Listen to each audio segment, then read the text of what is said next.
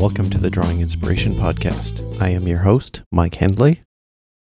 Episode 27, Character Design, Digital Brushes, and the Power of Habituation with artist Max Ulichney. Hi everyone, I hope you're doing well.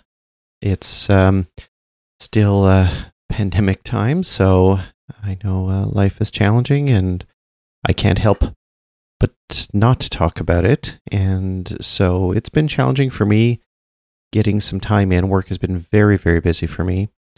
And so I'm not drawing or creating as often as I would like, but that is the nature of things. And I'm okay letting that go, knowing that I'll come back to it. So in the last few days, maybe the last week, I have been a little bit more creative. I've been able to put some time aside and I ventured into some weird areas.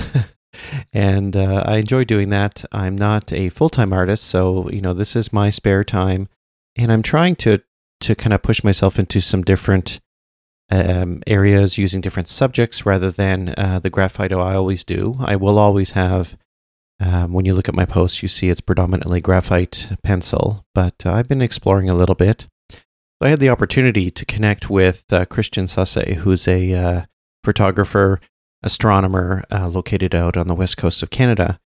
And we did something kind of fun. I took one of his photos. He does a lot of photography, especially of bald eagles.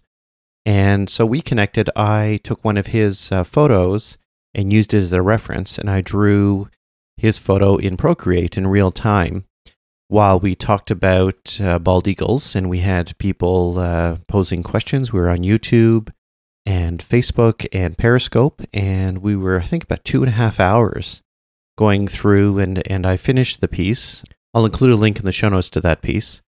And that was great. It was fun talking to somebody outside of art and being able to learn about bald eagles. And the questions were fantastic. I thank you all for joining. And I really enjoyed that. I'm going to try and do more of this kind of sci art stuff where I'm able to sit down with a scientist in a certain discipline and be able to draw and talk about what they're doing and then share my art process as well. I think it's a really interesting way to connect science and art, so I'm going to try and do a few more of these. The other piece that I've been working on for a period of time was a snow leopard. I was inspired by a video I saw. I think it's the White Lion Foundation. And I decided to try this snow leopard, which I hadn't kind of explored before, this kind of mix of textures, which really captivated me. The idea of having a snow leopard in some kind of cave, a mixture of rock and snow and trees in the background, and the snow leopard itself. So that was a really kind of fun little project. Once again, working in kind of that 3.5 by 5.5 moleskin with graphite pencil, and that was a complete piece, which normally I don't do. I usually focus just on the animal itself. And that was cool. It was about, I think, 3 hours of work. I think it's one of those pieces that I may end up doing at a larger scale. I'll have to see, but this is why I do the small pieces, right? I'm trying to investigate the textures and see what works and what doesn't, and then considering that as to what happens in the future. The other thing I've been exploring a little bit is kind of this imaginative realism. I had bought the book by James Gurney, and I haven't finished reading it, but I think it's it's gotten into my subconscious because I'm kind of sketching a little bit more in this kind of imaginative, combining animals with people. And so I did some dinosaurs, which was kind of a fun exploration. And then I did this kind of underworld kind of toad or frog. And that was kind of fun as well. So I'm going to keep doing that. It's kind of fun. I did those both on the iPad using Procreate. And so having Procreate on the iPad is great because you can do that anywhere. And so it's kind of fun to play with that. I think for me, it's a bit more liberating than doing it in physical media because I feel that is an effort and an experience that I treat separately. And I think when I'm just sketching and throwing down ideas, I really enjoy doing that in Procreate. So those two pieces, and I'll provide links to them in the show notes, those were kind of fun, kind of outside of my wheelhouse maybe, my normal kind of art that I do. But I would encourage you, if you're a creative, to try something different. And the next bit I'm going to talk about is where I pushed it even further. And so I did my first kind of human anatomy pieces. I did one, they're both dancers. And I just found these reference photos online, and I wanted to explore not just a portrait or human anatomy, but movement. And so the first one was really rough. It was, I think, under an hour. And I did it once again in Procreate. I was leveraging the Max brush set, which we'll talk about later in the show, in the interview. But I was just exploring that a little bit, understanding movement and looking at the muscles and trying to do some of that. And, there's a whole bunch of things I would have done differently on the first one. But for me, it was an exploration in human anatomy, in movement. And, I haven't done enough of this to do it from memory, so I'm going to have to use reference photos, but it was a fun experience. I'm really happy with what I was able to pull off there. And the second one, I spent a little bit more time, it was about 2.5 hours, once again, a dancer again. And this was a mix of brushes, and I'm happy, even just to see the progression from one to the other. I think I'm happy with that. So having said that, I think I'm going to be exploring animals and insects a little bit more, and maybe even some landscapes. We're getting into latter part of spring, into summer. And so I'm going to be kind of motivated by that. I'm going to get back into anatomy, I think, but I'm going to have to take a little bit, I think, of a different approach and, spend a little bit more time on it. I do enjoy doing it. I think I don't know, the human body is almost like a landscape, right? And understanding how the muscles and the bones and all the pieces connect and move together, I think is exciting. I'm really captivated by movement, more so than just portraiture.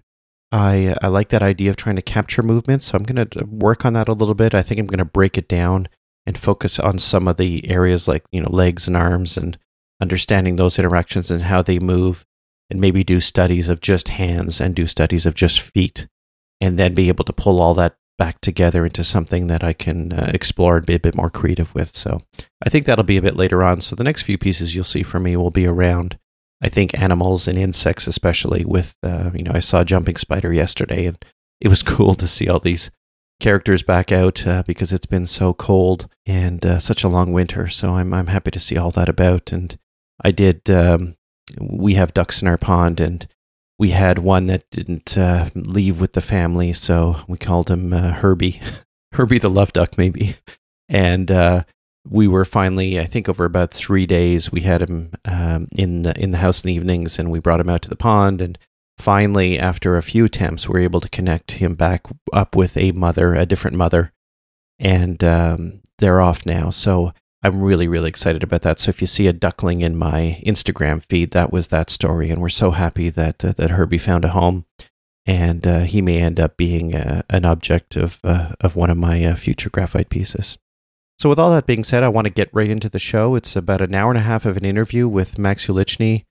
He's incredible, such a nice guy. And I tell you, when you get to the end of this, if you don't feel inspired to do more of what you do or to explore and look for that kind of work-life balance, I would be shocked. I tell you, when I got to the end of this and even editing it, I felt like, wow, this guy is he's on his game. Such a nice guy. I hope we have the opportunity to chat again. I really enjoyed this interview, and I'm sure you will as well. My guest this week is an accomplished artist and animator who has worked for nearly 14 years at the same company that has done work on commercials and title sequences for popular TV shows like Westworld and Game of Thrones, amongst many other projects. He recently ventured out on a new path with Netflix, where he is leveraging his incredible expertise in character design. However, I came across his name and his art through his relationship with Procreate, the art and the animation app for iPad. I was immediately captivated by his work and his style. I have since used his work as inspiration for some of my digital pieces, and I recently purchased his upgraded Max brushes for Procreate, which has changed how I do my digital art. Welcome to the Drawing Inspiration Podcast, Max Ulichney. How are you? I'm great. Thanks for having me. Thanks for coming on. I've been such a huge fan of your work and been following you for quite some time on Instagram. The brush packs have been awesome. I've been, especially with Procreate 5, they were huge for me. And so I wanted to have you on because you have such an interesting journey that you've been on to date, and things are changing again for you, or have changed for you now. And I wanted to talk through somebody in your industry and where you started from and where you are now, because I think it's I think there's some parallels for a lot of people in all of that. And I wonder if we can start with, when was your earliest memory of drawing or painting or being an artist? Was it always something in Max? Was that part of you as a kid where you were the artsy one, or is that something that you came to later? Yeah, I've always been the artsy kid. It was, my mom loves to tell a story that she used to have to put me down to nap and pry the crayons out of my hand after I fell asleep. So it's always been a part of my life.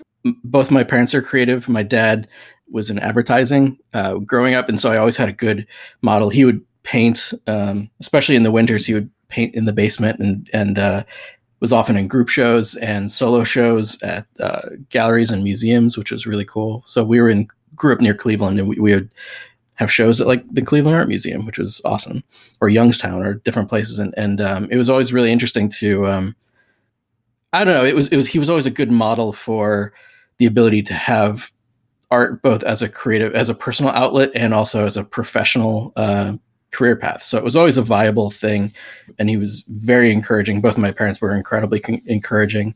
My mom was a teacher, but she was also artistic in her own right when she wanted to be. She was like, sometimes you'd come home and she was doing a still life in pastels on the kitchen table or something like that. So, wow. And we had some of her art and my dad's art around the house growing up. So we were always an artistic family. There was no getting around it. But it was also something that I committed to early and loved, and was kind of identified by all my friends, and everybody in school knew me as the artsy kid, So it was just the expected thing, but it was also the thing that I loved and leaned into for sure.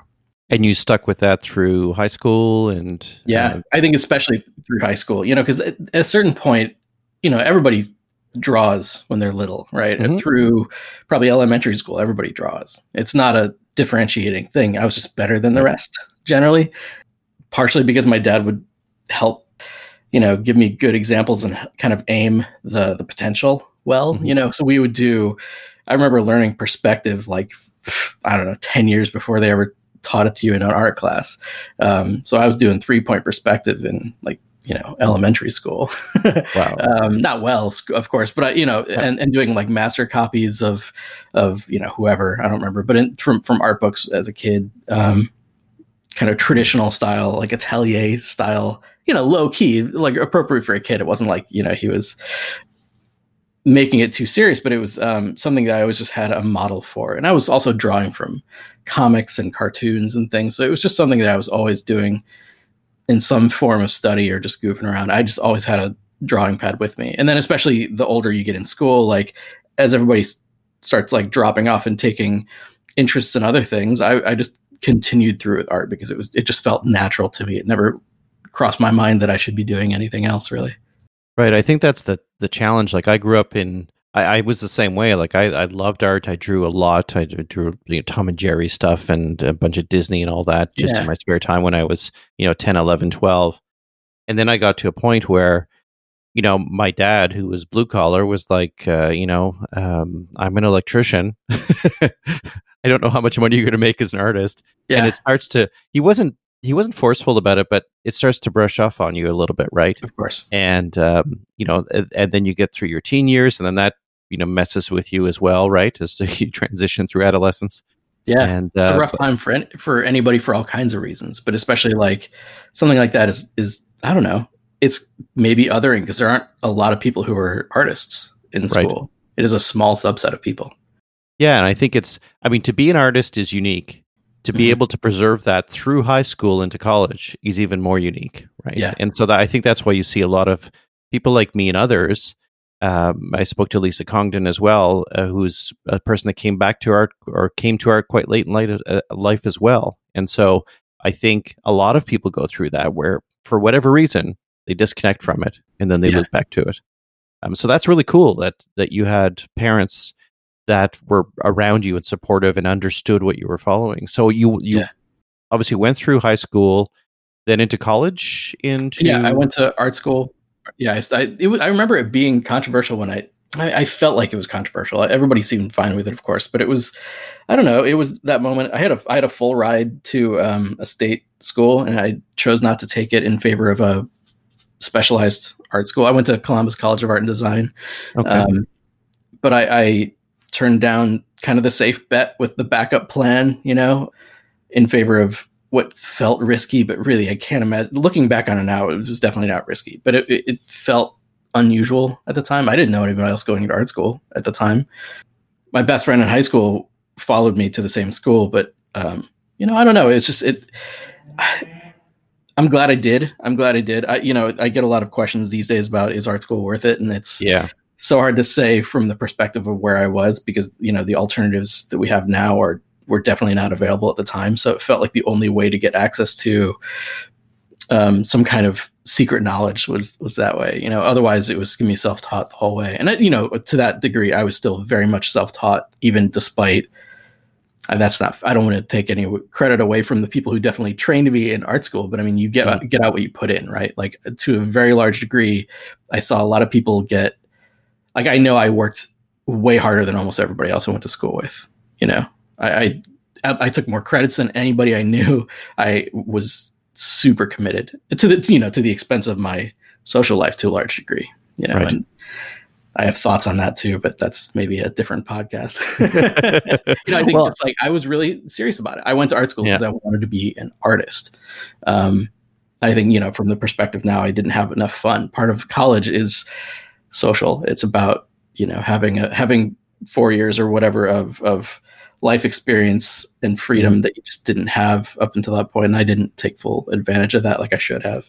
But I definitely took full advantage of my artistic training and everything else. So I can't say that I have regrets, but it's definitely not something I would probably do the exact same way again. Right. Everybody has, that was something I learned also, right? I guess that's a lesson in itself. Yeah, but I think let's touch on that a little bit, because I think, work-life balance is huge, right? And whether that's college or that's your point in life right now, I can appreciate the fact that, you're so passionate and devoted in your art that a lot of the distractions just don't bother you. And, it's a journey you took and you are where you are. But I think a lot of people are faced with that, right? Where especially college and university, you're expected that it's, even the teachers are saying you have to leave your city to go to a college or university because you need that experience, right? With air quotes. Yeah. And rather than focusing on, like my daughter's going into chemistry, like she's not interested in Frosh Week and all that. She wants to get into the labs and start playing in that and have the same kind of devotion and passion. And other people are looking at it differently. But I'd say it's a great moment to practice work-life balance. I think that's probably an age that you set up a lot of the skills and habits that will carry through the rest of your life. I mean, really, that stuff is probably set long before then even, but I know for my sake, I began overworking and have continued to overwork until I finally sort of corrected back a little bit. I'm still trying to claw back some balance. I don't think it ever comes easily, but for sure that was, I could have had more fun in college. I could have had more fun in my career. I think it's just always, you want to make sure you're always checking in with priorities and everything else. Yeah, it's, it can be a real challenge. And it sounds like that whole work life, as you said, carried with you right through your career as well, right? So, it's also hard when it's something you love, something you're passionate about. It's like, how do you balance that in favor of, in college, it's like drinking and partying is kind of the alternative. And it's like, that didn't really feel like me authentically in the same way as being an artist did. That felt much more naturally me. I was, much more of an introvert and everything else. So it's, it's hard to say that I don't know. I probably would do it very similarly if I rewound and tried to do it, again. Would you have any kind of recollection of the Max pre-college and post-college with regard to your art and the interests you had? Did it change you? Did you focus differently? Did you come out, maybe going in, being enamored with comics and coming out thinking, I love movies? Like, did college change you? It did. It's funny. I worked really young. I started working very young. Like, I remember I did my first bit of freelance work at 13 and 14.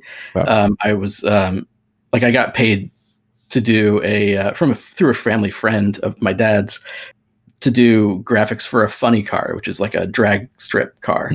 I did an eagle for the Matco racing team. and that was huge. I mean, it was decent. I have a diecast car on my desk up here, or on my shelves up here, and it kind of holds up. I mean, I'm not embarrassed by it, at least, especially from something that I did, God, a long time ago, 24 years ago. And so I'm 38 now, and so it was. So I started working young. I started interning with my dad at his ad agency at 16. Before that, I was a caricature artist at SeaWorld briefly. And I worked in advertising from like 16 through 22 or 23, I guess, 23, before I moved out to LA. So I've always been well advanced for my age as an artist, partially, probably largely due to the influence of my parents and encouraging me to attack it. But I also think I just worked really hard at it. I was drawing more than anybody I've ever known. And I think that just gives you at least hand skills, even if it's not like great creative vision at the time. It's probably decent for your age. But so by the time I hit college, I was well ahead of the pack just because I was crazy enough to never stop drawing, and so by the time I graduated, I had, before I even started college, I had decent instincts. And by the time I left, I changed my intention of what I wanted to do in college a lot. Before it was comics and car design were kind of like vying for my interests. And then also like animation and VFX was in there. So like there was a lot of like Toy Story and Jurassic Park influence, and like, Marvel comics, especially Image Comics, and car design. I was a mess of ideas at that age. I think that's just natural. Of most people at that age, you just have so many interests and you're always changing. Yeah. And through college, I ended up kind of having to just pick something. I almost changed schools to do car design in Detroit my junior year, and decided to ride it out at CCAD doing computer animation. So like CG became the focus because it kind of encompassed a lot of those interests to a certain extent. I was always interested in technology.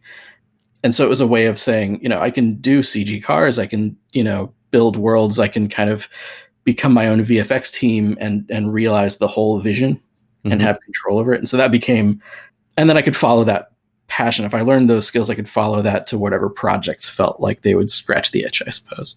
So that became more, and then it was also, I was doing concept art for the whole thing beforehand. So I was kind of my own production studio in my head, and then that followed me through my career. So from my advertising roots back home in Akron, I followed that to LA, where I got work at a commercial studio for VFX. So it was like kind of a side, like I was just switching to the other side of production from the agency side. So it felt like a little bit of safe space with my agency, with like 7 years of agency experience under my belt. It felt like it wasn't totally foreign, besides jumping into LA and all the newness that brings, and jumping into production and all the crazy stuff that has. At least I had some firm footing with agency experience. So it wasn't all new. Yeah. And in the timeline of kind of visual effects, what movies would have been out at the time you were doing that transition? So, like in a Pixar timeline, are we talking Toy Story 1 or? Well, so I was born in 81. Jurassic Park was a huge one. Toy Story was a huge one in like the mid 90s, kind of at a very formative age. So like Jurassic Park was 93, Toy Story was 95. And so that kind of set me off on a course. And then, through college, there was kind of the Matrix era, when it was like getting kind of mainstream and kind of big, but still sort of like you were seeing new things all the time. Like that was a time of pushing the envelope in a really big way. So I think that was just kind of an interesting cocktail in that era. It's like, okay, this feels like you get to be on the upswing of a young industry, which was cool. Right. It was accessible enough for me to be able to take some classes in school, but it still felt very much like a mystery box to a lot of people. And it was like kind of secret knowledge, a little secret society stuff. So it was cool. It felt like the right move at the time. It was kind of just an exciting place to be. I also wanted to get in like monster makeup and stuff as a kid. And this felt like the modern version of that, Right. So you were drawing with traditional mediums probably before college, right? So pencil, paper, I was getting into like 3D even in high school. It was just becoming available, like just like barely hitting shelves. You mean 3D as in like 3D. Maya or something like that on a... Not Maya then, when I was in high school. Maya came out probably right as I was getting into college, I think. But some of the lower end software was like Raydream 3D and some things like that, which like 4 people just went, yeah, Raydream. But it's very obscure now. But there were a few kind of things like that that I could get my hands on. I was learning Photoshop very young because my dad, I remember going into his agency and he was like, here's our computer. This is like, he went through that era of the swing of, from like photo separation and hand lettering, like hand laying of type and sending it off to be professionally typeset, and everything being very analog and photograph based and everything else. He went from like marker layouts and everything traditionally done, and then you send it off to be professionally put together, which is hard to imagine now, to vector art. I remember someone putting, for whatever reason, I can picture this moment in my mind like it was yesterday, and it sounds so stupid now, but it was a moment that just left a impact on me. Obviously, there was one girl who knew how to use the computer. She was young, of course, right? Everybody's going to be like, she was like probably just right out of school, and she was learning it. She was like the guinea pig at the agency, and she had this big, stupid beige box, with a monitor that was probably like 10 inches wide, and she was an illustrator, I think, or something like it. This is before anybody knew what the software was, right? And she put a clip art of like a pocket watch on the screen and changed the color, and my dad was so excited because he was like, can you believe this? And at the time I'm like, I'm picking up his excitement because this is new to him too. This is something that was on the edge of what was possible before. Because imagine like to be able to change a pocket watch from teal to purple like she did. This is so silly that I can't believe I can be this specific, but I can picture this moment. Was like, to do that in any other way would probably been like a couple days turnaround. With photographs and with separations and with whatever spot color garbage they had to deal with. I don't really fully understand it even, but it was, it was like the bleeding edge of technology. And so when it finally got to like step up to my dad's plate, he brought home the software, and I read through the books and installed the software on our home computer and learned it myself because I was just excited about it. So like digital art has always been something that I loved to get into. I loved to tinker in it, and I loved to like find, I was also doing a ton of traditional stuff, of course, but as soon as I could get my hands on digital, it was like exciting because it just felt new and strange and like a good challenge. I've always been into technology and problem solving and that kind of thing. So it makes complete sense that I ended up in CG for as long as I did. And it's funny that I'm still in digital art in some way, largely, but I'm in a different part of that industry completely. So you finished college, coming out of it, big time digital guy, right? Yeah. And then at what point did you end up where you ended up? Like, did you go through a few, like Elastic you were at for 14 and a half years. 14 and a half years. From the moment I landed in LA until last summer, I was there. So I've been in LA for, 15 years now. And I've been there basically until, the last, not even year yet. So it was, it's such a funny career path. I don't necessarily recommend 14 and a half years to anybody, but I'm proud of the time I spent there. Cause it was, we went from a small studio. It was A52 when I got there. We branched off Elastic, but it was like it was all under the same roof, just different kinds of projects, different kinds of marketing. A52 was the VFX side, and we also did some of our own design and things, and we kind of just put it under a name as Elastic as it got more developed. Doesn't really matter, but it was a really fun studio. I was the third person in the CG department when I got there, and I think there were 30 people in the entire company when I first got there. And when I left, we were closing in on 300, I think. Wow. So, I mean, the place changed dramatically, and my role within it changed a lot over that time too, so it didn't feel like I was doing the same thing the whole time. So, I went from a CG generalist, a young kid who just wanted to make cool stuff. And, at a small studio, you end up wearing a lot of hats. So I got my hands dirty. and was within a couple of years I was leading jobs. I was like the CG lead on most of the jobs that after my like second or third year there. Mm-hmm. And ended up, by the time I left, I had been art director and director of a lot of my projects, or, one or the other, really.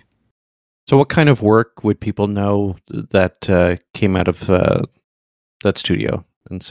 Elastic became known for like the Westworld titles, Game of Thrones titles. By the time I left, they were well known as a title studio. That was not really my experience of it mainly. I was, some of my proudest work was stuff that we did for Fantastic Beasts. We did some like world building prologue stuff. We did like 3 films that were like these lovely animated pieces that told the backstory of the Harry Potter universe as it reached America, hundreds of years before what we knew and watched, with Harry Potter himself. So we were kind of widening out the world. We got to design characters for, we sort of got to design like the American version of Hogwarts, sort of. We got to like Ilvermorny. We got to design, characters who are deep in the lore of Harry Potter. And that was kind of fun as a Harry Potter fan. We got, when J.K. Rowling's writing your scripts, that's a pretty good day. So that was pretty rad. And we also did Ben and Jerry spots and things for Arrowhead Water. And one of my proudest spots was a job we did for FEMA, an animated spot with directors in Spain. It was just really fun. It was I had an awesome experience at that studio, and those people are forever my family. I still say we when I refer to Elastic. I can't shake the habit, even though I no longer work there. But they're still my family. I still have a lot of love for those guys. That's awesome. That sounds like a fun experience. I mean, I think a lot of people would like to go through that journey, right? Within one studio, building it up, increasing the numbers by tenfold, and it's incredible. I think it gives you a safe space to test your limits and have a lot of support, because they were fully in favor of me growing and experimenting with my role and getting better at whatever it is kind of I wanted to get better, because they benefited too. Right. So like if they could keep me around and keep me happy and growing, and that's all I think that's all anybody wants, to be a creative person who's not just on a treadmill. You want to like make sure you're learning new skills, and they benefited from it too. So you did obviously a lot in 14 years, various roles, various projects. Yeah. What is it about that experience that you enjoyed most? And I say that in a way that is like, what did you enjoy most that you want to be doing next year? So what out of that 14 years did you walk away from thinking, I want to spend a lot more time doing this 1, 2, or 3 things? Yeah. So in that time, the concept art angle of things became central to me over that time. I started as a CG generalist, but I was always doodling. I was always like designing on things, and they would throw me a bone here and there in the first couple of years of like, design a UFO for this spot, design a little thing here and there. But it was right away they would pick up that I was pretty good at that stuff. But even then, I didn't have a really developed sense of what that role was necessarily. It was one of the many hats that I wore, and I loved it, but it didn't feel like a full, I don't know. I think it just didn't occur to me that should be the thing that I was doing, because at the time I was just throwing myself into learning CG, and it was a trade that I really loved. Mm-hmm. But I also really loved the illustration. I was happy to be doing both. So I would usually design on the spots that I would then follow through production. So that was cool. I liked to be able to like shepherd the look through, and then I was modeling the characters, and then also texturing the characters, lighting the characters, leading the teams. So I was really deep in it, and I liked the whole production pipeline, and I was thoroughly involved from like moment one to the very end, including all the mad rush at the end and all the kind of fun creative stuff at the beginning. But it became more important to me, and it's all opportunity cost at the end of the day, right? So it became apparent to me that I was more interested in the vision. I was much more interested in designing the characters, doing the concept art for the worlds, and then, you can hand that stuff off to people that you trust with the vision. And then you can, as a lead, you can help piece through them, and hopefully like you can encourage their best work with your vision. Right. I mean, that's kind of the whole goal, right? And it became less important to me to be the one with my hands on the final product, and that like, I didn't have to be pushing the polygons around myself. I could trust other people to do it well. I think part of that is giving up control a little bit. I think I'm a little bit particular. Someone's probably going to laugh at the little bit qualifier if they're listening to this, who I've worked with. I'm particular, right? Especially when you're doing the concept about yourself, I think there's just a natural sense of you can see it in your head before everybody else can, right? So anything that kind of deviates from whatever's in your head is challenging. But I came to love including as many people in that vision as possible, and because then they bring more love to it and more passion to it, and so it became important to me to not hold on to it too carefully and make things too precious. Because I think that also that's self-defeating, especially when it comes down to working with clients, because you're never going to win that battle. Clients hold the purse strings, and they're going to always have the trump card, so they can do whatever they want to the creative. Hopefully you can convince them to come with you, but not always. So to hold things too precious is usually dangerous. And I think that was probably the most important lesson that I learned. It's, you learn that lesson over and over and over again throughout a creative career, especially where there's, someone hiring you to do some work, but it doesn't necessarily get easier. You just get used to it. But yeah, the concept art angle became more important to me. The character design aspect became more important to me over the years. At what point did you decide I need to take a different path now? Was it work pulling you away from what you were doing, or was it more that you felt that you were constrained or there was growth? And I know that, we're trying to be sensitive to all of this, but a lot of people who are maybe working now are wondering, you may have a really bad day at work, or you may get a call from another agency or someone else saying, I've got this great thing for you. How did you kind of level that up in your mind to say, I think I've got to change things now? It's funny. I don't have a really clean answer. It was, my role within the studio changed so many times over the years. And I really loved the people that I was working with. That was the thing that kept me on so long. Like, no matter what the projects were, it always felt like home. And so, you always want to support your buddies and make sure the place is doing well. Because, at some point, the success of the studio was largely built on the backs of a few core people who'd been there for 10 plus years. So it was really hard to make that call. And the truth is, like I mentioned, Elastic became really known for its title work. But before that, I had thought of us as an animation studio. We were getting closer and closer to being an animation studio with ambitions towards, we had been doing a lot of really lovely, subtle character work. And that was the stuff that I found that I was really drawn to. Those were my favorite jobs. But, there's only so much of that in commercial work. It's partially the taste of American advertising. It's much more common to find the work of the kind that I would prefer in the UK, for example, or in Europe or anywhere else. I think animation tends to be viewed as childish here in the States. And unfortunately, that's frustrating. It was so rare that you get like a really cool, fun job. And sometimes it would start really great and then kind of end up with a scared client because it feels risky. Like, does it feel immature or whatever?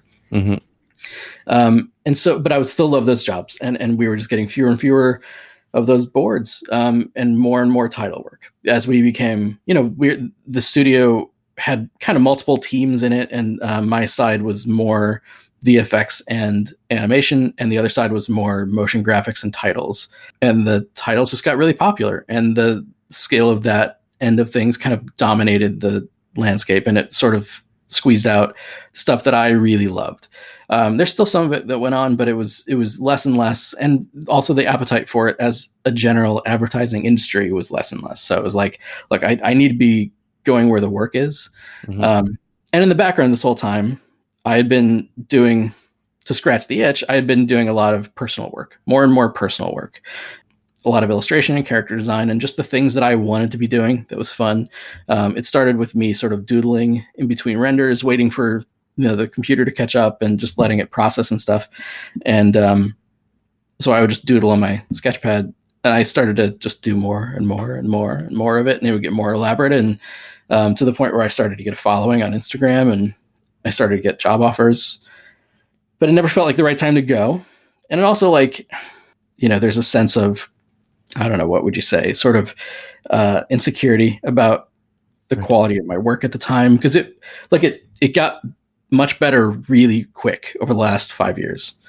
I look back at some of my stuff. I just put a book together last year, and it kind of makes you look at your back catalog. And man, it took me a while, basically, from the moment I moved out to LA to for the first 7 or 8 years, probably, I was not really doing a lot of personal work. I was throwing myself into work, and also, look, the fact is, the industry it demands a lot. It demands a lot of hours, and I was tired, when I got home from work. And so I wasn't doing a lot. I would sketch a little bit, I would do a little bit, but it wasn't a consistent practice for me. Mm-hmm. And I made a point around 2014 to I need to be drawing once a week. So I made a practice of it. And because I was looking at other people whose work I admired and they were getting really good really fast. I was like, why is this not me? I love doing this. This used to be the thing that I did all the time. And how silly is it that I'm not doing it? And for years now. And that was really embarrassing. That hurt me in my soul. It's kind of, you realize, man, what am I doing with this? But I was still using my creativity. I was just using it differently and for everybody else, And so it was sketch dailies. It was a hashtag on Twitter that got me kind of to do it more often. So I made sure on Sundays I would do a sketch dailies or something like that. Were you posting finished work, or was it stuff you just semi-finished, sketchy, finished? Finished to some degree. It was never complex because there was a hashtag a day. So I always wanted to keep up somewhat.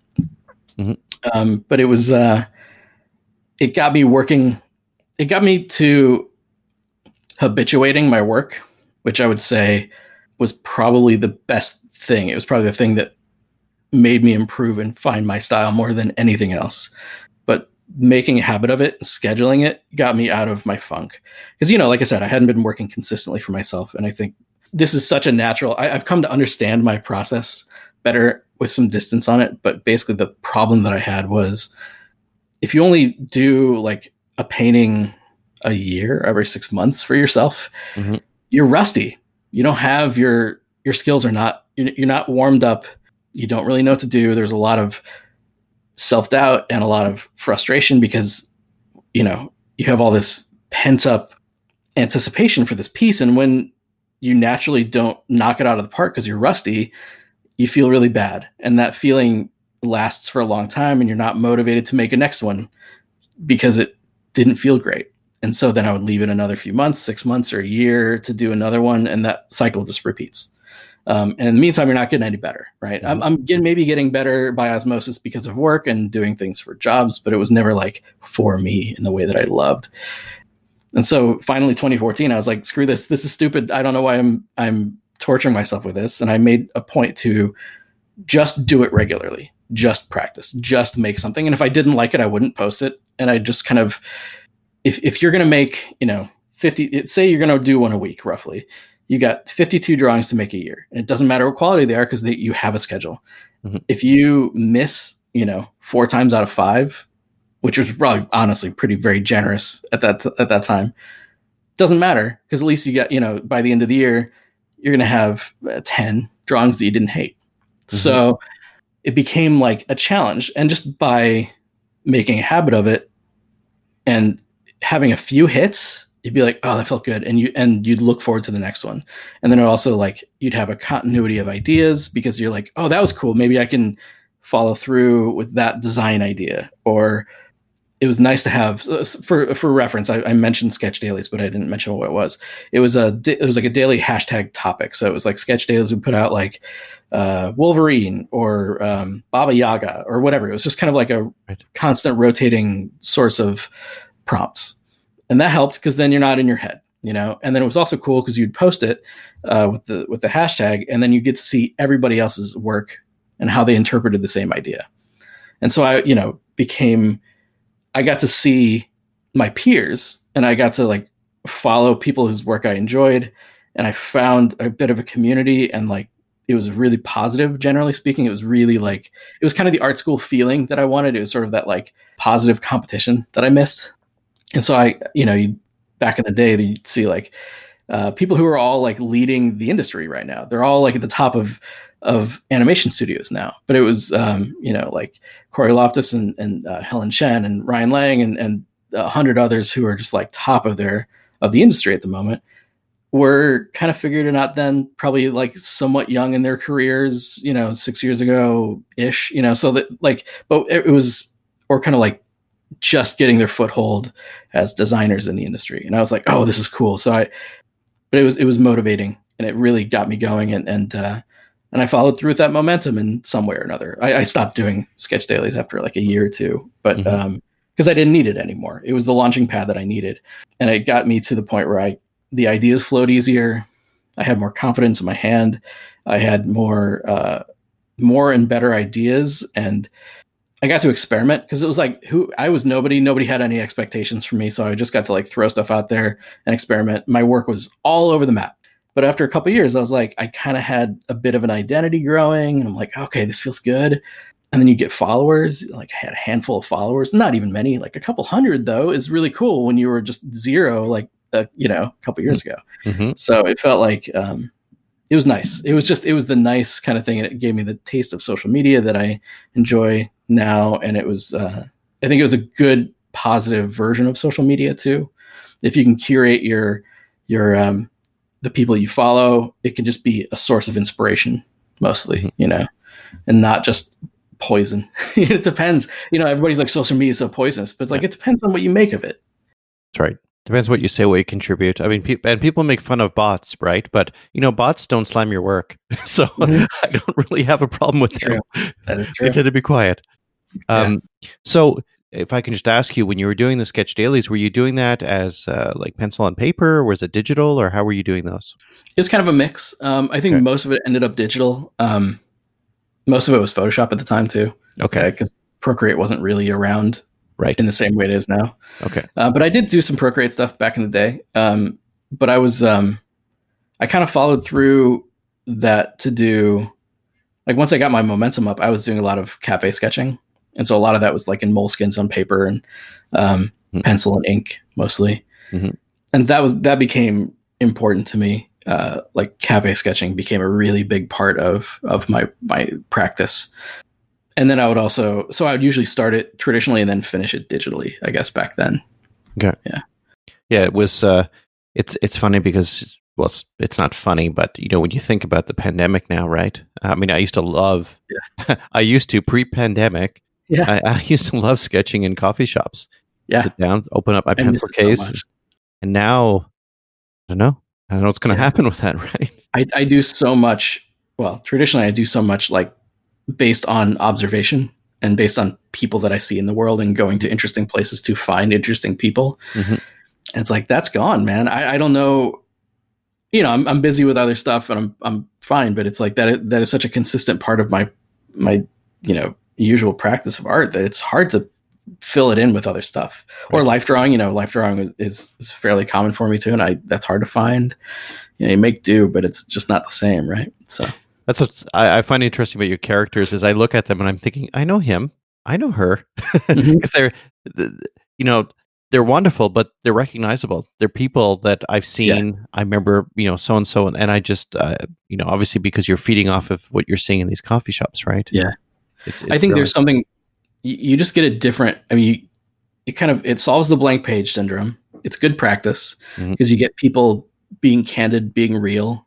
I think a lot of people do studies based on photographs, but photographs are posed usually. Photographs are staged and beautiful people and fashion and lighting. And I think it's great. It's good practice. I think I applaud anybody who's doing any kind of research and drawing from anything. But I think drawing from life is a challenge, especially coffee shops, because people are moving, they're in and out, they're not posing for you, they're not necessarily a willing subject, and so it forces you into capturing an essence really quickly, yes, and getting an essence of them as fast as you can, and holding onto it in your head, and understanding something of their body language and their features, and they may be gone in 30 seconds and you got to put them down on paper, or just build a character off of those seeds of an idea.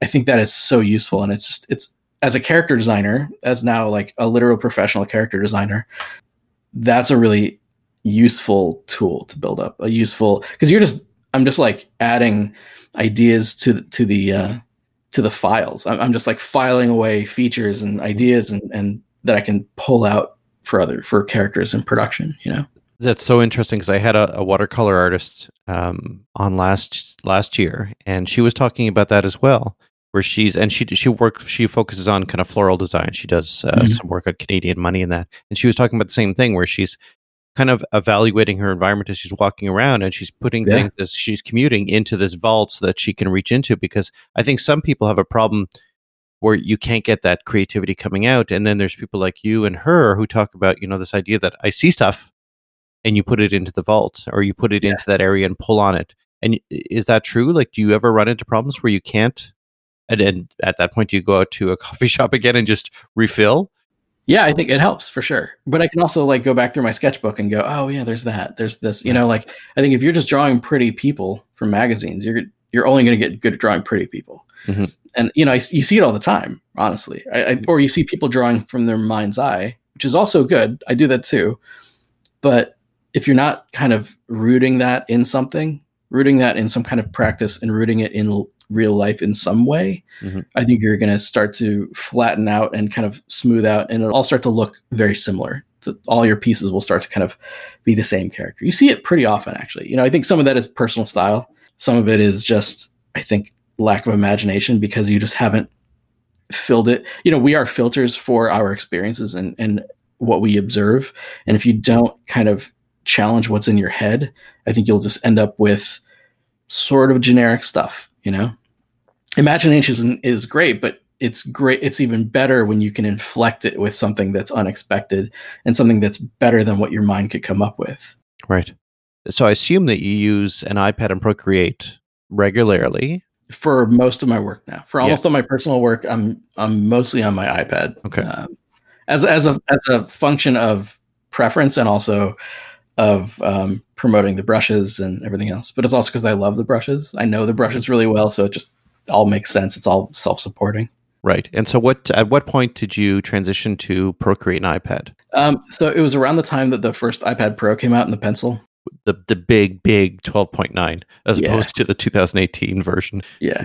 Right. Exactly. Yeah. So I had been using Procreate even before then. Like I said, I was often at cafes and drawing in my Moleskine and stuff. But like I said, I've always been attracted to technology and everything else, and I always enjoyed my iPads for just for stuff and iPad things. And so the second I was like, oh, I can draw on this. That's cool. I jumped into it as soon as I could with like a Jot Touch, which was like an early Bluetooth stylus. It was okay. It was fine. It did the job kind of well.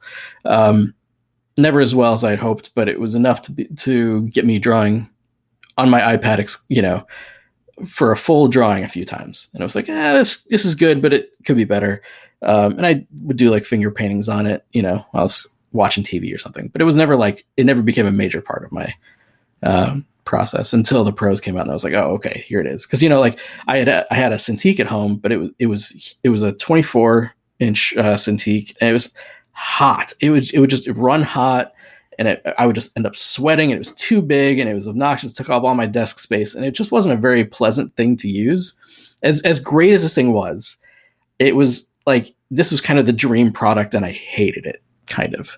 And it was like, there's too much of an air gap. It was laggy. It was slow. It was hot. It just felt a little bit like run on a steam engine. It was just like, yeah, it's getting the job done, but if you just kind of feel beat down and tired at the end of it. Right. And I didn't want that feeling. It sounds so spoiled to have like this beautiful Cintiq, but it was like, it just, the promise of it and the reality of it were kind of different.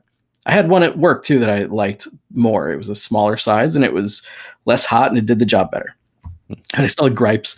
And when the Pro came out, it was like no lag, really, really precise. It just felt more modern, felt sharper. And I was like, oh, this is cool. This feels like what I want. And then I can also take it to the coffee shop and do whatever I want and have the ability to color stuff right on the spot. And I'm not going through tons of expensive moleskins, and it was just fun. It was much more mobile, and I could just go out, and if I had a bad time sketching, I could just, surf Twitter or whatever, Right.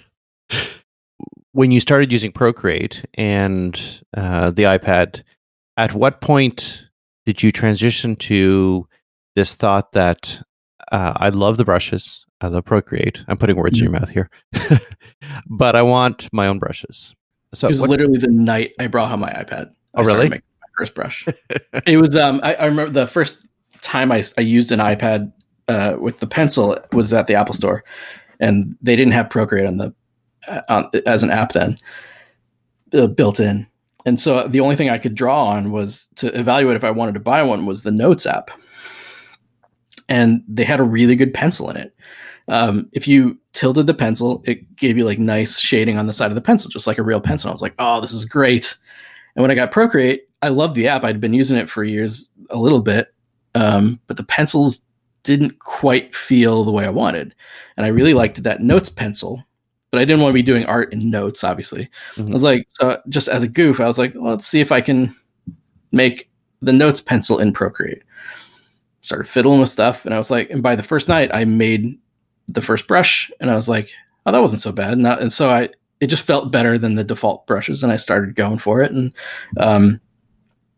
then so I had probably a dozen brushes made just because I was just goofing around and wasn't really in love with the default brushes. They're fine. I used them, but they weren't usually my preference. And so I just started posting work on social media, and people would ask like, where'd you get those brushes? They don't look like my Procreate brushes. I'm like, yeah, no, they're mine. And they're like, can you buy them? I'm like, no, buy them. What, are you kidding me? And so I think after about a year of getting hounded, I threw up a free Dropbox link. I just take them. Who cares? They're just brushes. What does it matter? Right? Man, if I known what I was sitting on, but it was never something I took really seriously because it felt like a hassle. It was like, I don't know. Do I want to be doing customer service? And then like taxes are going to get weird. And I was just being stubborn. Mm-hmm. And I couldn't picture it. Right. And I was making good money at my job, and I kind of just didn't want the distraction anyway. So, after, a year of that or so, I was like, screw it. I'll just put them up for $5 or whatever. And they did really well, or not really well, but it was enough to make some extra scratch. And that was like, oh, maybe there's something here. Might as well make another pack. Cause I was kind of always making brushes. And then, I made the comics pack was like the first proper pack that I made as like a product. The first two were just packs that so like it was the Essentials pack and the Painters pack were the first two that I kind of just had them. I kind of brushed them up and polished them and tested them a little bit more, named them, organized them, and threw them up. Put them on Gumroad. Made a website and all that stuff. But the comics pack was the first one I was like, okay, this is like a proper release. And it did really well. I was like, oh man, maybe this is a thing. Maybe this is something to not just like ignore. And started to do really well. And then the gouache pack kind of blew my mind. That was like, oh, this is basically this is last year. So this is catching us up to the end of my career at Elastic. And so I started to get enough money where I was like starting to really take notice. And the gouache pack landed really huge while I was on my exit plan from work. Basically, my social media had been getting big enough at this point, thanks in part to the brushes, I think, and also just because, they helped spread my name a little bit to people who wouldn't have necessarily found me, because now there's people like retweeting me and talking about my brushes, but because they were just mentioning me in the tweets, me directly, not the brushes. Not they were saying Max Ulichney brushes, not Max Packs brushes, because I didn't have name recognition. I picked Max Pack because it's usually less difficult to pronounce than my name. Right. So they're mentioning me directly, and I think a lot of people found me because of that. And I was starting to get a little bit of attention from studios, and this is like after I'd done CTN the first time. And so CTN is for those who don't know, that's a trade show or not trade show. Well, I guess it's a trade show, right? It's like an entertainment art convention, basically. I guess that's kind of the way I think of it. There's a lot of like illustrators, comics artists, but mainly sort of like animation industry centered kind of thing. Call it concept artists and visual development artists, which is kind of like the animation version of concept artists. Right. So it's kind of artists like me. If you know my work, it's sort of people like generally speaking within my industry genre. Mm-hmm. And so I don't know. I just started to get attention from recruiters and stuff, and it didn't quite feel like it was time to go. But I was like, oh, maybe this is time. They didn't even know that I did CG at this point, because my social media, my art didn't look anything like the stuff I was really making professionally anymore. Right. It was a lot of like realistic VFX things, or car spots, or titles, or things that it was different every time. So nobody, and I often thought it felt like a distraction from the illustration work that I was posting on social media. So like, why put up a GE spot that I directed when they're here for my character designs, right? Right. So I'm like, keep it kind of looking consistent, and I started to get attention. So I was like, oh, maybe this could be a real thing. Always a little bit of like insecurity of changing careers and feeling like you're an outsider, but started to realize that like maybe this is not so silly, and started to get offers to be in magazines that I'd loved, like Character Design Quarterly, which is very, very specifically up my alley. But when the first ones came out, I'm like, oh man, how do I get on this? And about a year later, I got in, which was exciting. That's cool. And I think that started and then so like last year I got published, I want to say 5-6 times, something like that. It's so many that I lost count, which is incredibly lovely. It sounds such a humble brag. But it was really incredibly flattering. All this stuff happened really, really fast. Social media kind of exploded, brushes exploded, publications took notice, recruiters were calling. I'd had offers before, kind of like decent, okay VFX industry offers in the past, and I was like, it felt like a lateral move, but this felt like a move in the direction of work-life balance in a bigger way. I love character design. I love animation. I always wanted to be in animation. Mm-hmm. I wanted Elastic to be an animation studio. And when I started to realize that that's just not the trajectory it was on, doesn't mean it was bad for the studio, but it wasn't where I wanted to be. I guess the industry momentum was pulling in a direction. It was that snowball rolling down the hill, and it wasn't going the direction you wanted to go, right? Yeah. I'm happy for the studio. I'm happy it's healthy and doing well. And, if that's the best thing for the studio, more power to them. But it didn't suit me anymore. So it was time to go. I launched the gouache pack around the time that I was making plans to leave. And it, let's just say it gave me the freedom to leave without fear. It was like, I can take off and I'll be totally fine. And if I don't get a job right away, I'm covered. So I was really excited about that, because it gave me, look, the brushes were always about empowering artists, and they became a thing that empowered me, right, to take on smarter creative choices that suited me as an artist, and not just me as a person who has to pay bills or has to climb a corporate ladder in order to get the thing that I wanted. Right. It became a thing where I could say no to DreamWorks and no to Netflix. And I ended up saying yes to Netflix, by the way. I'm currently at Netflix. But at the time, I turned down a really exciting job in New York. They wanted me to come onto a film and everything else. DreamWorks wanted me to come onto a TV show. And I'm like, what an insane thing in my life where it's probably smarter for my career at this moment to say no to them. Like, this was the dream job in many cases. And I was like, it just doesn't feel right now. And I had to go with my gut and trust it and say, like, look, this is an opportunity to grow my business, to invest in brushes, help other people make their work better, and also like find some work-life balance.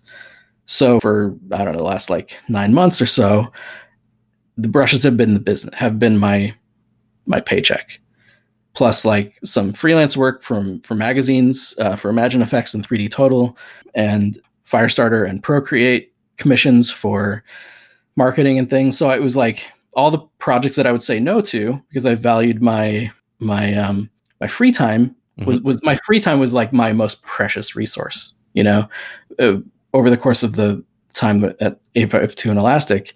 Look, it demanded a lot of hours. It just did, right. If you don't push back, they will take all the hours you're able to give them. And I don't think that's I don't think I'm speaking ill of the studio. I think that is just true of the industry generally. Mm-hmm. Those things are shoestring budgets and, razor thin margins, and things go wrong in production, right? So like renders go wrong, and the end of a job is often chaotic and ended up with me in kind of a bad emotional state with like bad anxiety and not taking great care of myself. And I was in a really rough spot. So if I could take a moment to correct and kind of jump out of the rat race and like be a person and say yes to all the projects that I had to say no to because I just didn't have anything left at the end of the day, that was the best thing to do for myself. So for the last year and change or so, I've been trying to find some balance, trying to redefine myself as an artist. I'll be honest, like I said, I'm working at Netflix right now, and it's absolutely kind of a dream project with incredible people. And even though the circumstances are weird, given the current, COVID moment, I was hesitant to take it because it was like, I have my freedom, and it's really incredible that's such a rare thing to be able to hold on to. Right. So if I can, I don't know, it felt like this is the thing I've been fighting so hard for. To jump back into a job felt like, oh man, is this a mistake? The brush is doing well enough where I can say no to things. But I said yes because I was excited about the project creatively. It was fun, and the hours are obviously regular and normal because it's a union job, and it's been great. So like, I'm glad I took it because it was, but there's also sort of a PTSD angle of like working on full-time jobs. And I guess I don't mean to speak ill of A52 or Elastic by saying right. PTSD, but the fact is it was hard, and it was hard because I let it be hard, and it was hard because I cared and I threw a lot of myself into it. Right. So I'm not blaming it on them. I put a lot of it on myself, but I was just afraid to kind of fall into similar habits, as much as anything else. Can you talk about what you're doing at Netflix at this point? I'm a character designer on a film. I don't know if I can talk about the project. I see other people talking about their projects, but without explicit permission, I'm going to avoid that. But it's really lovely. It's really exciting. It's with a couple of directors that I'm fond of, that I was fans of before this project. So when they came knocking, I'm like, well, how do I say no to this? I'd love to have you back and be able to talk about that once we can watch it. Yeah, I'd love to. It'd be fun. I'm really excited because we're just right at the very beginning stages of the film. I bet we're not even 2 months in or something like that. It was all taking off right as the lockdowns were taking hold. So, there's I think a little bit of like a pause as everything went remote. But basically, like, we're in the first, essentially month of character design and finding the look of the film. So it's really exciting to be truly in on the ground floor, So I think you've, expressed interest in like children's books and that kind of stuff. Is it a genre that you have interest in? It is. I think it's one of those, it's family friendly, but it's also got a little bit of like a weird edge to it that I'm really fond of. So awesome. It's not just like saccharine sweet, G-rated family programming. I mean, maybe it'll be G-rated at the end of this. I don't know, but right. It's weird and strange enough where it's got a lot for me to find a lot of interest in. The characters are super strange in the best way, like in the most character designer friendly kind of way. And they look a lot like the stuff that I would be drawing for fun. I mean, they found me because they liked the kind of weirdos that I like to draw.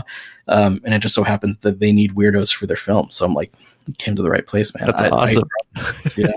So, one of the characters looks like something he's right in my oeuvre. so you may have already posted one of these characters in your Instagram, and we won't realize until the show comes out. I mean, hopefully, when this thing comes out, you'll see some of it'll look familiar.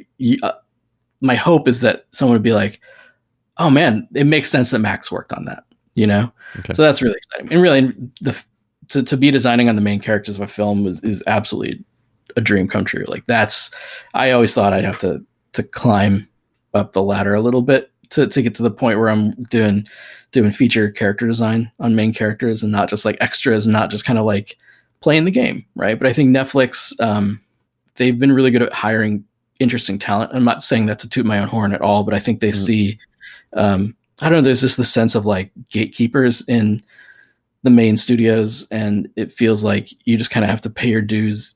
Even if I'm a 38-year-old coming in paying my dues and having had designed characters for 15 years for commercials, it's like, well, did you do it in animation specifically? And if I had to say no, then they're like, well, you got to start at the beginning.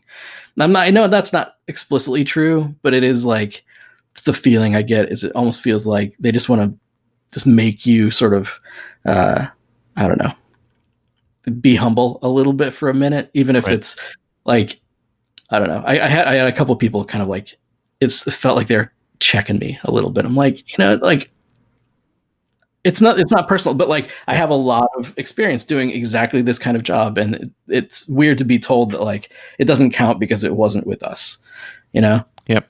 For Netflix, I think like Netflix seems to be smart about who they hire. And it seems like they have vision, and they don't seem to be precious about being gatekeepers or, It seems like they just like the people they like, and they let people define themselves that way. Yeah, I'm seeing a lot of that conversation happening. I wonder how Apple is, because Apple's trying to do some of this stuff as well, right? Some of their own production. I wonder if they're actually doing I don't know enough about this, so maybe I shouldn't talk to this. But like, I think Apple are working with other studios, and then they're acting as distributor mostly. Okay. I know they have their hands in production, so I know they're kind of directing the content to an extent, or guiding the content and what they want out of it, certainly, as producers of it. But I think generally speaking, they're working with outside studios like DreamWorks and like others, and that kind of thing. Right. Good point. So I wanted to, and I have to say this: I bought your brushes. I don't know how many Max packs I bought, but I've bought them, and they are fantastic. I bought the gouache. I bought the watercolor that you did. That you released just into the new year here. Yeah. And I have to say, hearing this story, I am so glad I bought them. I'm so glad that I contributed in some small, tiny way to your transition and in supporting your move to where you are now. So I think that makes me feel good. I think for the person listening right now, like it's wonderful. It's wonderful that you can help an artist get to where they need to be, where they want to be, in a way that is not going to break the bank. And they are wonderful brushes. And I have to say that, the Procreate 5 pack is incredible. Did you really feel the big difference in going to that new brush engine in 5? Oh, yeah. I mean, it's a dramatic difference. I think the Procreate engine was one of the most interesting and flexible and powerful brush engines before. You could do a lot more with less nonsense. The Photoshop brush engine is extremely powerful, but it's also extremely fiddly and complicated. The Procreate engine was simpler, but I think you could get a lot more out of it in a way before this. But then when the Procreate 5 brush engine came out, it's like, it's night and day. It just like you could do things in it to make watercolors, especially, that were just unheard of previously. It was kind of not really possible to do watercolors well until this. But now it's like, I think by far the best brush engine in the game, besides things like Fresco is interesting. Yeah. In the sense that it can do like live blending. And I'm like, it's a cute trick. I think it's cool, but I think the end result still looks kind of digital to me. But the engine is really interesting from the physics standpoint. But in my experience, it's the thing that I want out of watercolor is the aesthetic and not the unpredictability. I want it, if I want to put a brush mark down, I want that stroke to go where I put it and stop. I don't need it to like, because I can paint with real watercolors if I want that, Right. If I wanted to do like cool flowy tricks, I'll just pick up real watercolors. Yeah. In the case of Procreate, I just want the aesthetic of watercolor wherever I've got my iPad, and that usually is at sketching at cafes or something like that. Right. But I can also, use real watercolor if I need to. And there's also other apps that do that stuff very well. I'm not trying to beat those. I'm just trying to make great tools for the program that I prefer. That's all it is. Right. And I think at the end of the day, I think they look at least as good as those, and they're fully predictable. You got to learn a couple tricks. Now, I'm not saying they're the easiest brushes to use, because, watercolors aren't the easiest thing to use. So I think, I don't think it's too much to ask people to learn how to use the tools to get the best results out of them. Yeah, I'm still struggling with watercolor. I've been trying watercolor and gouache for the last year, and like physical one. They're hard. They are hard. I'm coming from loving pencil. Like I do so much work in pencil and graphite, not colored pencil. And I love it because I love the detail. I do a lot of illustration of animals and birds and things like that. And it's really hard for my mind to accept that the watercolor is going to wander over there. Because that's not where I want you to be right now. Yeah. Are you blending it with pencil much, or are you just trying to go all watercolor? I'm doing all watercolor. I've done some urban sketching, which has been liberating for me. So that idea of just throwing down a bunch of ink and then throwing watercolor on top, for me, feels I'm much happier doing that than just doing straight watercolor. But it's just because I haven't spent enough time with it. And I'm a good, first step too, of like get comfortable with kind of having, like, I just put a YouTube tutorial out that's pencil and watercolor, basically digital pencil and watercolor, but it's pencil and watercolor. And because I would approach it the same way in my sketchbook as I would digitally, more or less. And I think having tight pencils and a wash means you can kind of take the pressure off the watercolor. They don't have to carry the full burden, because then that way you can have nice tight pencils and then color it and have a little bit of like the best of both worlds, where you don't have to take on the full challenge of watercolor. You can kind of add it and hopefully not ruin your good pencils at the same time. And look, we've all been there. Yeah. But there is that sense of, hell, if you wanted to, you could take a photo of it, paint it up in Procreate, and then use it as a test bed to plan your painting, and then get into the traditional stuff after the fact, Yeah. Yeah. I think it's, and for me, it's always a battle. Like, if you were to go somewhere for 3 or 4 days over a weekend and you wanted to bring your art supplies, would you just bring an iPad, or would you still bring paper and pencil? I think it depends. It's such a funny incentive to be selling brushes. It adds an incentive that everything I paint feels like it should be kind of a marketing sample for the brushes, which I don't love all the time. Sometimes I just want to draw for fun, but I'll pick a brush that's recent in order to promote it. So here's a question for you along that line then, because I find that social media has such an impact on what we draw and what we paint, right? And I've talked about this idea, like I tend to want to post works in progress, because I think I love doing that. I love seeing that from artists as well. Yeah, I don't, when you show only finished products, people are only seeing the last 10 minutes of your work, right? Yeah. And I like to see the works in progress, but I also feel that, I don't have a huge follower count, right? So if I decided I'm going to just do ink for the rest of the year, no one's, some people will leave. I'll have some more people join. It's fine. When you get a larger following, that change is heavier. And so it is. Yeah. I think that plays into this whole, your personal brand, right? That if you decide, let's say that you're going to do a different brush pack, or you're going to switch to traditional media, that's crazy. Let's skip that. I don't think you would switch to traditional media and drop digital, but I do. I want to use it more, honestly, but there is an incentive to use my brushes, because it feels like a missed opportunity to sell my brushes, right? Which isn't necessarily true. I still do oils to an extent. I'm trying to get back into oils. I still do figure painting in charcoal largely, but I'm using my brushes more too. And partially this is also like to test my brushes and find where they break and where I can improve things. But it's also, it's a reason to use them if it helps, sell the brushes too. It's kind of a weird Hydra, what's Ouroboros, I guess. That's the word. Yeah, I think it would be, and maybe that's exciting too, right? All of a sudden you produce 3 or 4 pieces and it's brushes that nobody's seen before, right? Everyone's like, what's going on? That's my favorite thing to do, honestly. It's like the first time you drop, you get to tease new things. The hype is hilarious. It is so much fun to manipulate that. It really is. It feels like such a tease. It feels so cruel, but I really do kind of love that moment where like, oh my God, the new pack is coming. And then it's just like the hard work of fiddling with sliders for 6 months behind the scenes. But it's fun. It's like it's probably the closest I'll ever get to like standing on stage at a rock concert. As much, like play the first beats of a song that people are like, oh, this is new. I don't know this one, and they're like, oh, cool. And then it's just like, but the reality of everything leading up to that point was like, sound checks before that. And then also like mixing in a studio and like, like fiddling with filters and all that garbage that goes on in the studio. It's like, there's like hard work behind this stuff. Like I spent a long time on the watercolor pack because it was the first one that I did without a job. It was the first one that I did with no safety net. And so I threw everything into that pack. And I think it shows in the product. I put a ton of work into it. Well, I think it showed with the product and the way that you came to it. You could see and hear the passion in the way you were describing it, but you could almost hear you kind of rubbing your hands together and grinning in the background. Yeah. About people being so wound up about this new pack coming out in January.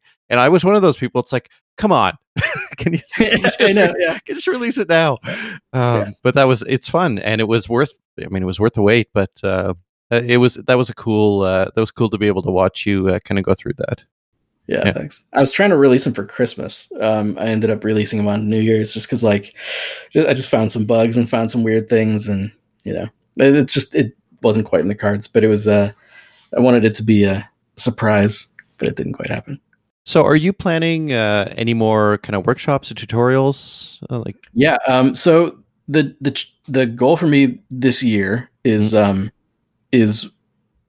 on YouTube and Gumroad. So I'm trying to find my voice and trying to figure out some kind of get my feet wet a little bit with YouTube. Generally speaking, I really like the mission of the brushes has traditionally been to empower artists. Mm-hmm. It's been to help people make their art better, give them good tools, help them feel confident when they sit down to make something. And also I think using a unique brush is helpful for inspiration and just try to challenge your style a little bit. That stuff really works for me. If I'm stuck, I'll pick a weird brush randomly and especially I'll pick hard brushes to use sometimes just to give myself a challenge because it tends to work a different part of your brain. Mm-hmm. Where was I going with this? Oh yeah, sure. So I always want to make sure that I'm helping people make their best work. And I think YouTube is a way to do that. It is a way to help explain the brushes, the watercolors, especially, like I said, they're not the easiest brushes to use. I think having a guide on how to use them will help people get the most value out of them. That is important to me. And I've got brush guides and proper tips and tricks coming with that stuff. They're not out yet, but they're coming. But it's important to me to make sure that people get the most out of the brushes they already own. But also I want to make sure that I'm teaching people evergreen art stuff that's not just related to Procreate and my brushes. I want to make sure that people are learning good technique and cool ideas that'll help them in whatever it is they're making, whatever their style is. Mm-hmm. So that's really exciting to me. YouTube is going to be really fun. And it's kind of a fun project to throw myself into in the middle of quarantine when, man, it's just to be stuck within the four walls of your apartment. It's nice to have just a weird project to take up your brain. So that YouTube has been great for that. But also I'll have Gumroad stuff that's probably going to be deeper dives on big, meaty topics like color theory, lighting, character design.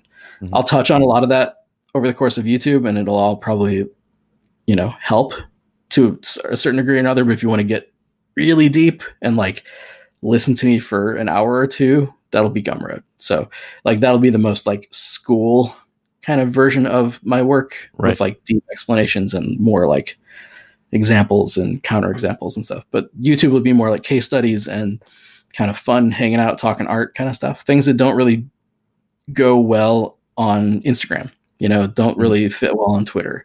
I want to have that be kind of a conversational space, something that feels a little bit closer to hanging out with me at Lightbox or something like that, where you can just get to know me a little bit. So this year is about me giving back to the community and trying to be the person behind the art and the brushes, as in a more personal and open kind of way. So cool. That's really exciting for me. And then also, who knows what's going to happen now, but we were making plans to do 2 European workshops, which was really exciting. One in Amsterdam and one in Spain. And I don't know what the heck is going on with those, given the, current situation. So I can't say that I know what's going on with that. I am going to be live streaming next week, I think. Oh. Is it next week?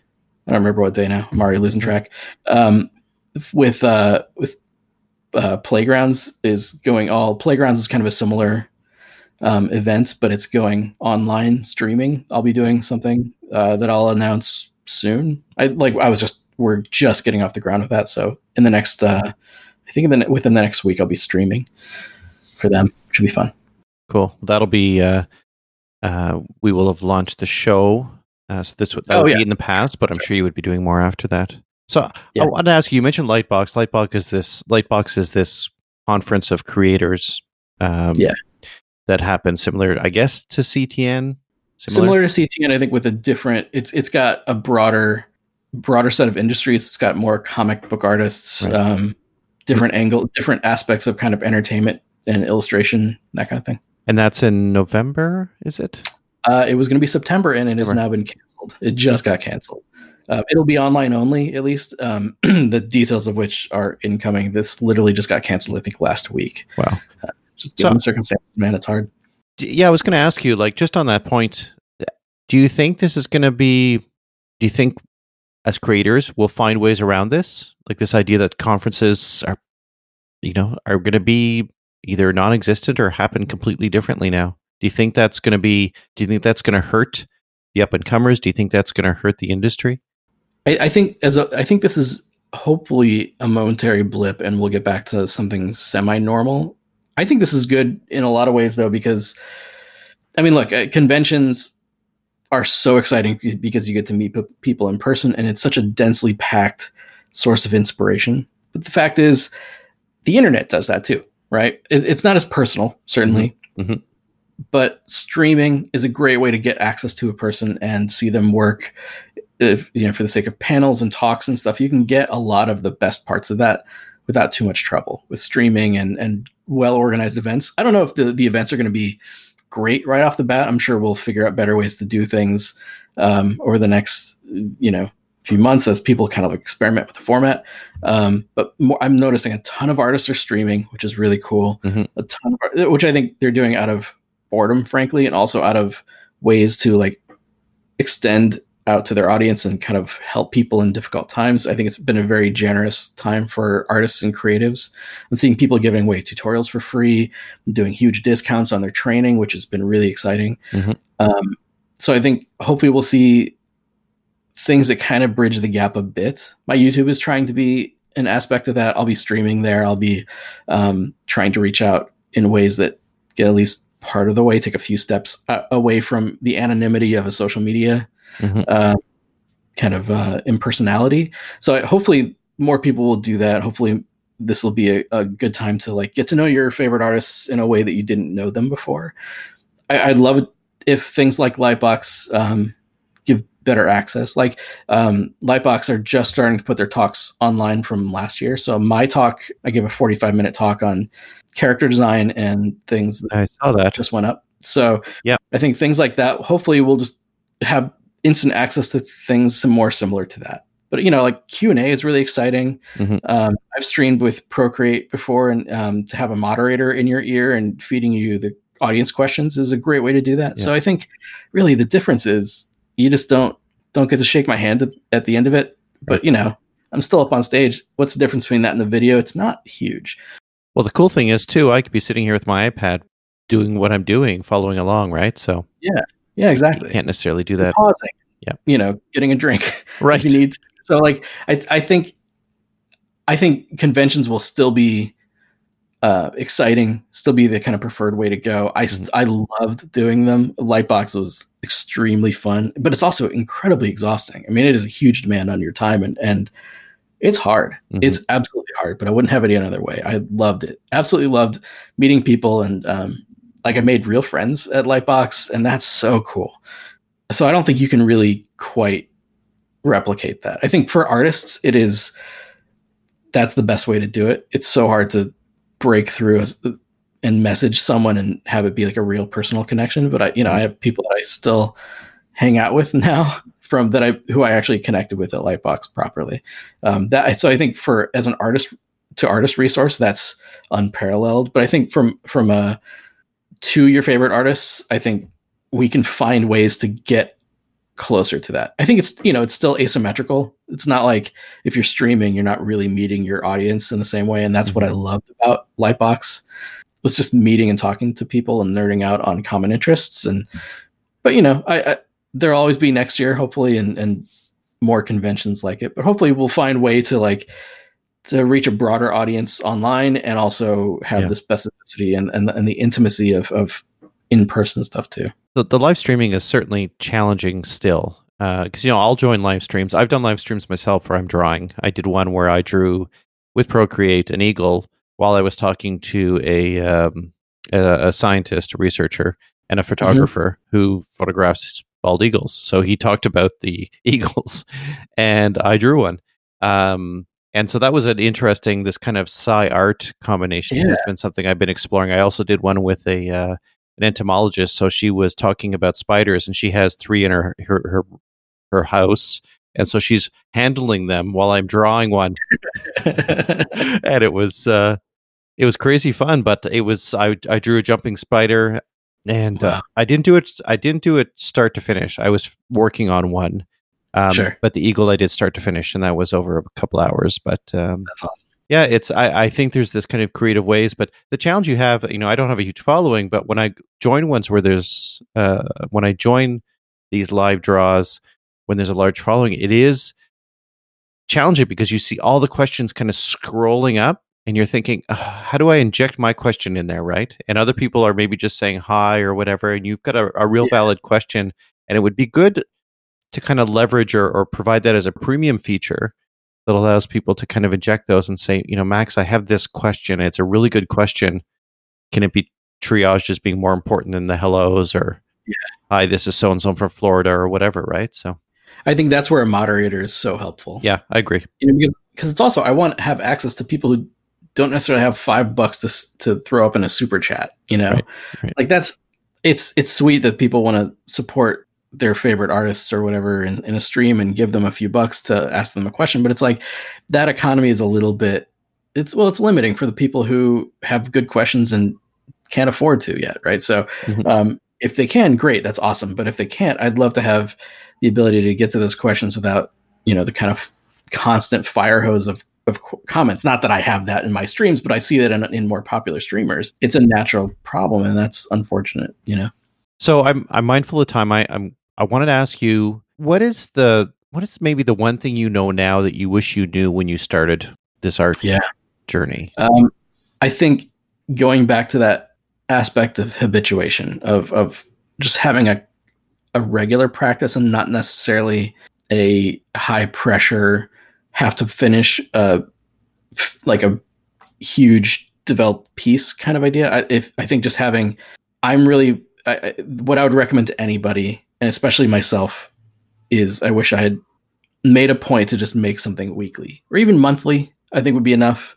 I think if you space it out too much, it becomes challenging to keep up momentum, and you're kind of sort of starting again from scratch. You'll start to feel the kind of rustiness come in after like 2-3 months. I'm not working super regularly right now. I'm sketching as much as I can, but it's also like, I'm also throwing myself into videos and other things that are taking my time that I think are worth it. Or I'll get into like hardcore brush stuff and not do a lot of art for maybe a period. But I think at least, especially when you're trying to find your footing, when you're trying to find your voice, the way that I found my style was constant, regular practice, and to take the pressure off and have it not be about the success or failure of every individual drawing, but to just put the work in. Just put one foot in front of the other was the most important thing. And I know it made me tons better as an artist. That was the only thing that made me better. Studying anatomy is great. All the other stuff is great. Like all the constant kind of academic stuff is absolutely 100% valuable. But the thing that made me the artist that I am is regularity. And so if I asked you for homework for the listener, would that be it? I think that would be it. But, I guess if you wanted something more specific to aim at it. Yeah. Under normal circumstances, I would say try cafe sketching or sketching at the park or drawing from life in some way or another. I think that the thing that I really enjoy about that is I'm not doing that with the subject in mind. I'm not trying to flatter the subject.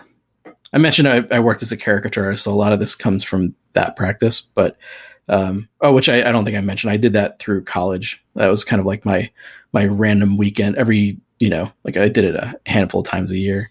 I really enjoyed that.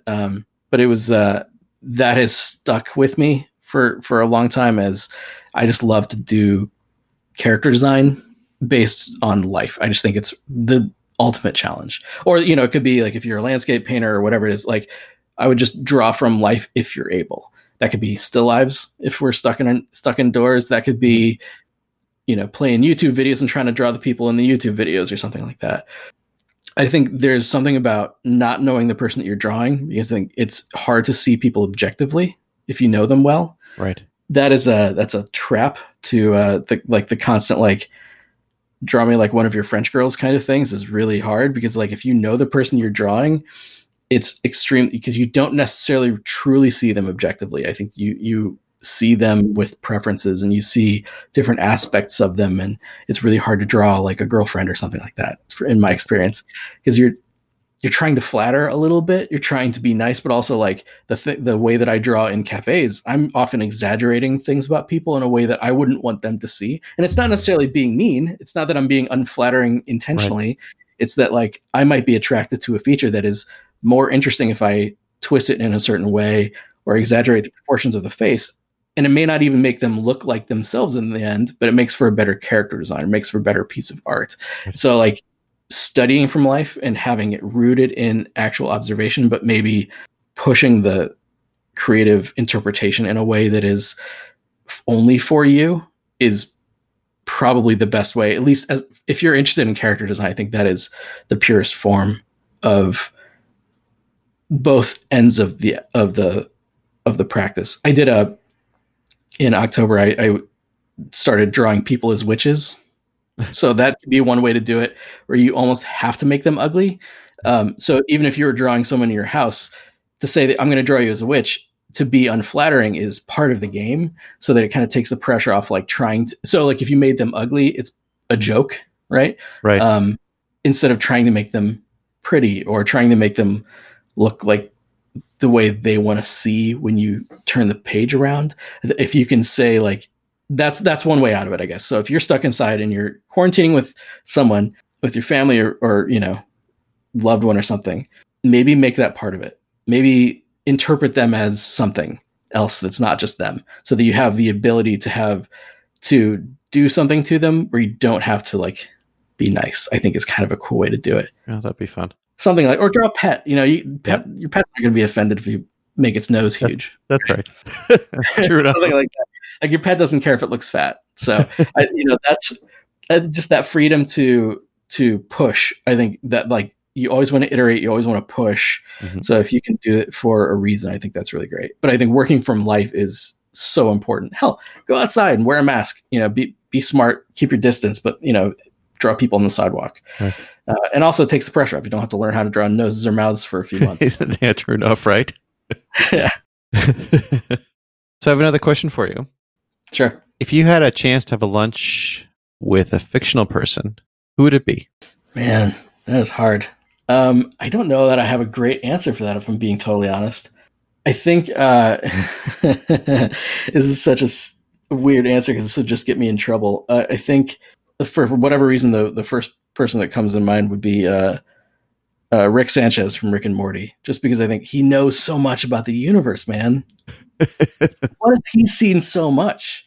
But then you're just going to get on an adventure and probably get, turned into goo or something like that. So he's probably not the safe answer, but I think he would be an interesting answer at the very least. He'd be fun to like go off on an intergalactic bender with, Right. It'd be fun. I like that. That's a good answer. Yeah. So Max, where can people find you online? So maxulichney.com. Mm-hmm. I don't even know how to spell it, so don't even try. Or maxpax.art is for my brushes. You can also find me on Gumroad, but I think the better way to go in is through maxpax.art, or on social media at Max Ulichney, MaxUlichney. That's on Instagram and Twitter. And I'm new on YouTube again. We've kind of relaunched my YouTube channel on there. Just search for my name. So I'm all the places that you would hope for me to be and more, probably. So I'm trying to be available and and putting myself out there wherever people want to see me. That's awesome. I will include links to all your sites, all your social media, and everything we talked about in the show notes. So I want to thank you, Max, so much for this. This was so enlightening, wonderful conversation. I really hope we have a chance to do this again. It would be wonderful to talk after your project is launched at Netflix. You'll be part of my. I'll take my entourage through the podcast with you. That'd be awesome. Okay, thanks so much, Max, and we'll be watching and continue doing what you're doing because we love it. I'll obviously include links to the Max Packs as well because I would recommend if you are using Procreate, you have to go out and pick up one of the Max Packs because they are just incredible. Thanks, Max. That's right. Thanks, Mike. Okay, have a good one. Show notes, including links to everything Max and I spoke about, can be found at drawinginspiration.fm/27. You can find links to all my social media accounts at drawinginspiration.fm, including my Instagram, which is Mike_Handley, where I post all my art. Follow me or tag me so I can see what you have created recently. Until next time, be kind to one another and keep drawing. Theme music for this podcast is Acid Jazz, provided by Kevin MacLeod.